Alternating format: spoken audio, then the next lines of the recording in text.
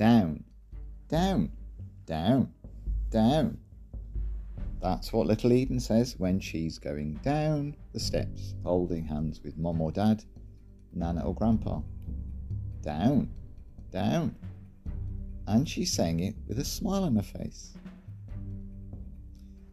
But I find looking down very restrictive. All you're looking at is your feet. There's not much to look at. You miss what's going on around you, and you don't see the sky, you don't see the trees, you don't see the beauty around you, because that requires an upward look. So looking down, you miss out. And I also find that looking down too much, feelings imitate the stance. Looking down, feeling down. The more you look down, the more you feel down. It seems like posture underlines our perception, affirms it and endorses it.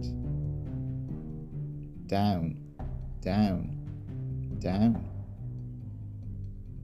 Sabbath, though, isn't for looking down, but for looking up.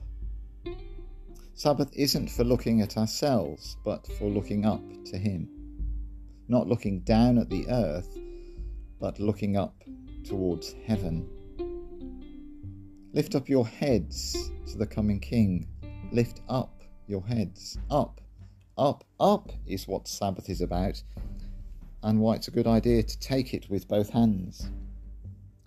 A day of praise and a day for change of and a challenge to our perspective. Up, up, up. Guess what? When we take little Eden up the steps, every step is accompanied by up, but uttered by us because that word is just too difficult for Eden at the moment.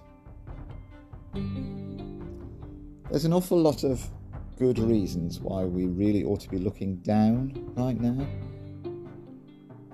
And whilst we need to be concerned about, for example, Afghanistan amongst other things, looking down in the end won't help us.